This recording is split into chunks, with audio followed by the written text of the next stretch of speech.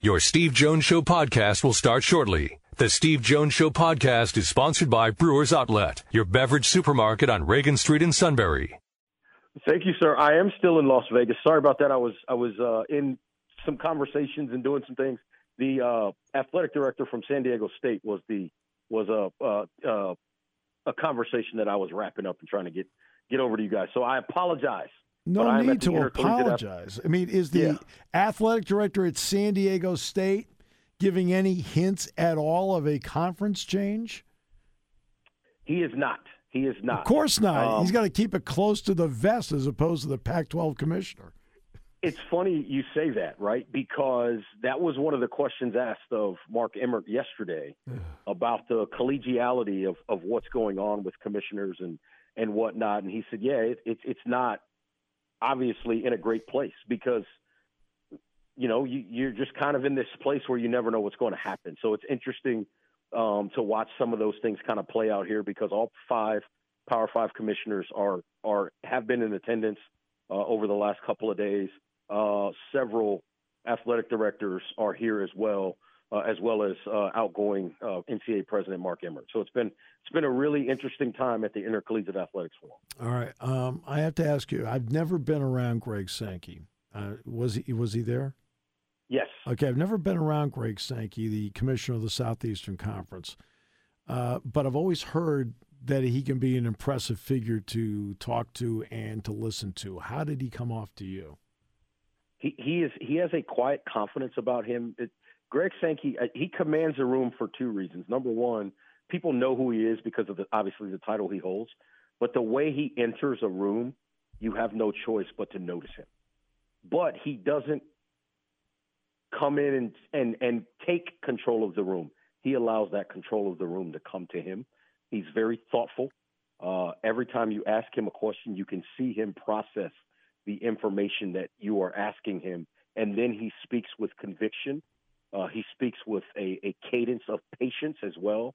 And I think that's what makes him so effective is he never goes too fast or never loses track of anything. He's always under control. That's Greg Sankey, and that's why he's, in my opinion, in a lot of ways, he's sort of the unofficial commissioner of college football. Well, he was part of the 4-man group that put together the 12-team playoff along with Bob Bowlesby, Jack Swarbrick, the athletic director at Notre Dame, and Craig Thompson, the outgoing commissioner of the Mountain West Conference. Did he address any of that? Because it took some patience on his part to get here.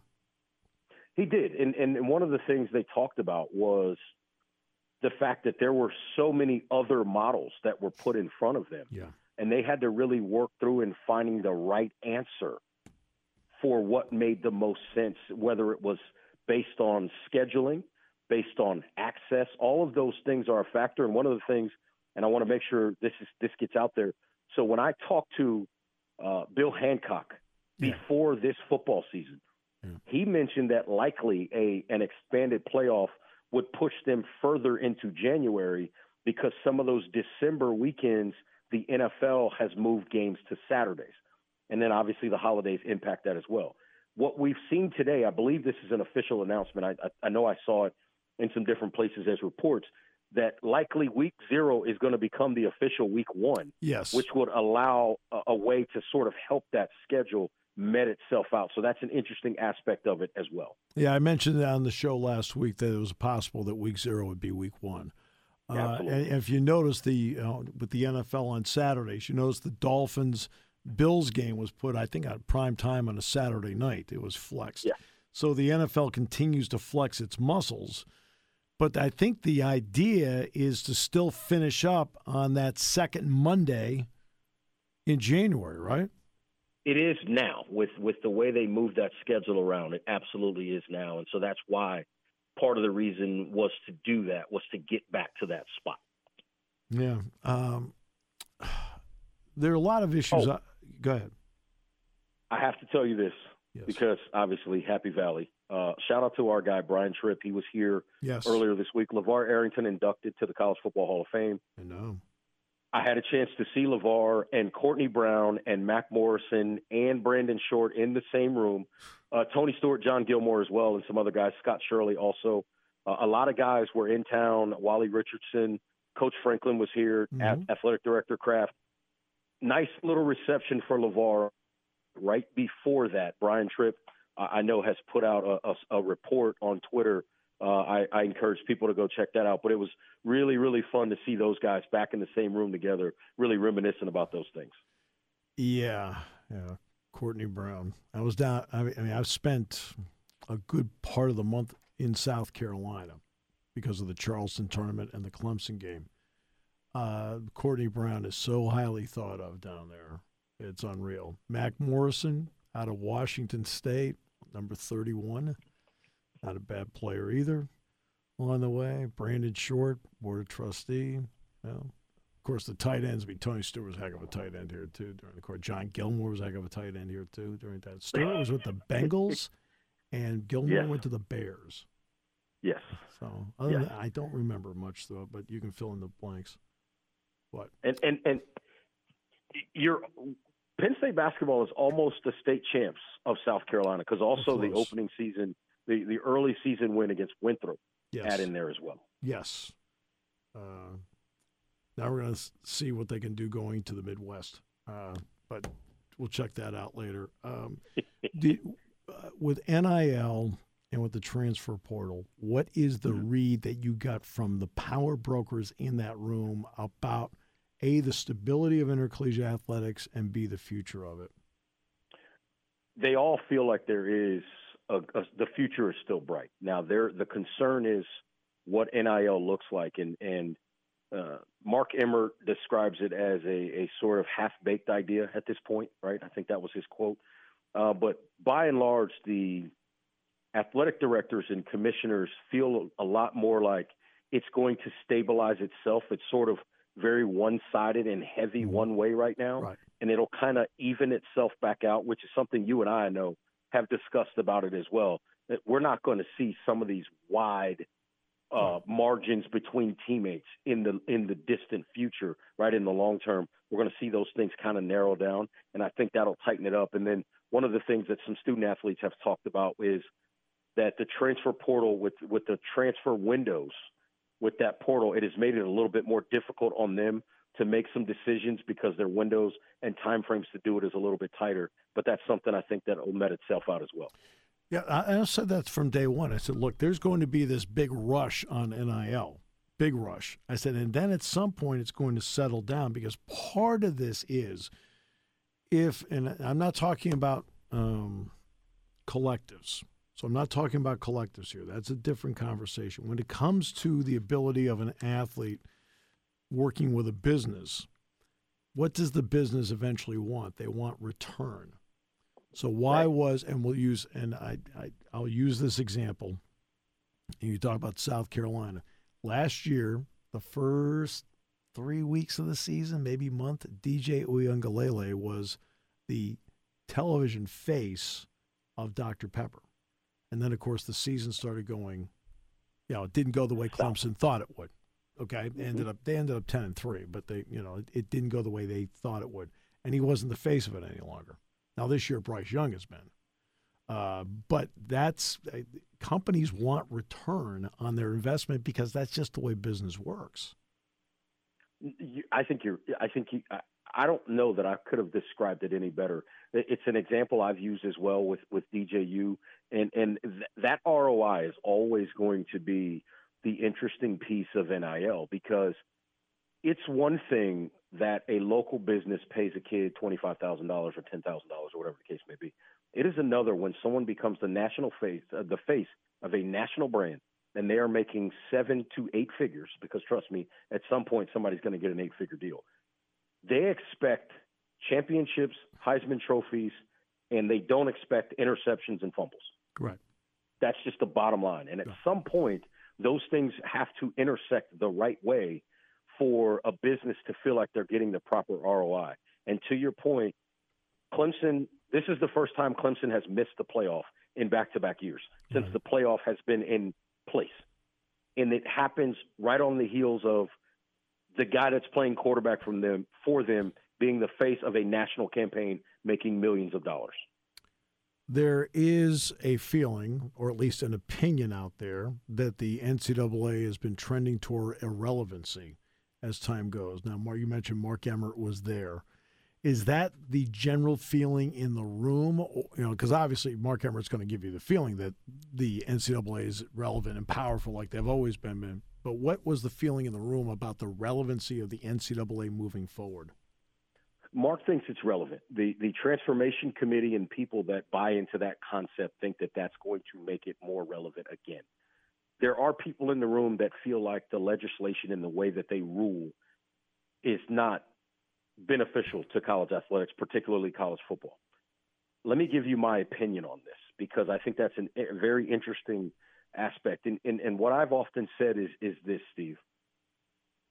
For every commissioner or every athletic director that feels like the NCAA does not make sense and it's pointless and all those things, I am willing to personally ask them, then why haven't you rescinded your membership? Mm-hmm. Right. There is something there that they provide that you need, and you can't figure out how to do it on your own. And that's something that indirectly Mark Emmert said when he talked about having czars and all these different things. He goes, that sounds good, but it would be woefully ineffective, I think was his exact term. And the reason he talked about how and why it would be ineffective is because there are so many small intricacies that no one is thinking about. One of the other things that is forgotten in this, the NCAA uses their revenue off of, yes, all of the other sports to take care of some of the things in football, because the NCAA itself does not garner any revenue off of college football.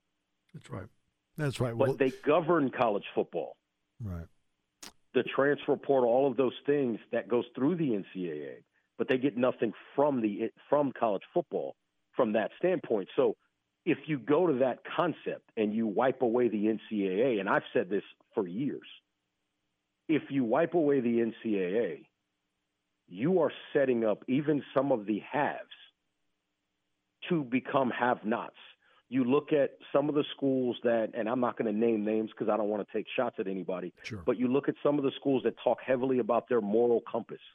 Well, if the NCAA is not there, your moral compass, you better throw it out the window, because a whole lot of other schools are. And if you try to, quote, do it the right way, you're probably going to get beat, right? I used to tell the joke all the time. I can find one program that I know for sure had a long stretch of time where they never broke not one single rule. Prairie View A&M lost more than 100 games in a row. They couldn't have been breaking any rules. Yeah.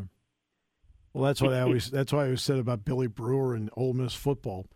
They got caught, put on probation. They won 3 games. They didn't even cheat right. All right, so SMU's death penalty came because they had to meet payroll, right? They told him to stop, right? And he goes, "Well, look, I can't. I got to make payroll. I can't quit paying these guys." Okay, there are 2 things that the NCAA, to its credit, does extremely well. The conferences and schools really don't want to be involved in, and these are 2 areas they do well. One, and they do an outstanding job of this one, running championships. Yep. Right. Takes a lot of work, a lot of legwork, a lot of organization to do it. The NCAA, to its credit, does a great job of running championships. And I think conferences and schools, good. I'm glad somebody's doing that. The other part is you do need some sort of group that is running the rules part of it. And again, that's another element schools and conferences don't really want to be a part of, so they do it. Those are the 2 areas where I think there's a purpose to it. Absolutely. I mean, let's give a prime example, Steve. Who's the biggest pariah in most athletic departments? Whoever the compliance person is. Nobody wants to ever see the compliance person in any athletic department. They just don't want to see that person, right? And so that speaks to what you were just talking about when it comes to the rules and regulations of college athletics. I'm just glad you didn't say the play-by-play guy. Who's the one guy you don't want to see? That guy. It's all good when his name is Stevie Jones. You've gone through how many conferences now that we've talked to in the past month? What have you learned? Just a couple things that you never knew before after going through all these conferences. The one in New York with Amazon there, now this. I mean, there's been like 3 or 4 of these. Give me a couple of items you've learned that you just never knew before. The main one I think I would say is everybody's guessing on what media rights are worth, right? There's no Right. perfect formula to figure out how much money to ask for these things. Nobody Right. knows. They just sort of put numbers out there, and it's essentially whatever somebody is willing to pay. And I think that's very, very interesting because I remember when the UCLA-USC announcement came of them and their impending move to the Big Ten, Mm-hmm. the first thing I thought was, what is the value? What are they worth to this TV deal? Yeah. And nobody really knows exactly what that answer is. Right. And so I think that's number one. And then number two, what I learned is there are a lot more people, and we talked about this, that have always been for NIL and wanted it, that are saying we got to figure out a way to get our arms around this thing because we don't know where it's going or how to control it. Right. Those are the two of the main things that have really stuck to me. And then number three, there is a lot of money moving around, but women's athletics, women's sports is really making a push and getting a lot of that money coming to them. And I think it's great for sports overall. Sir, always a pleasure. Appreciate your time and your insight as always, sir. Well, thank you, Steve. It is always an opportunity to speak to Steve Jones. And what I tell people all the time is I'm not afraid to get in a conversation because especially when Steve Jones is around, I know I'm going to learn something.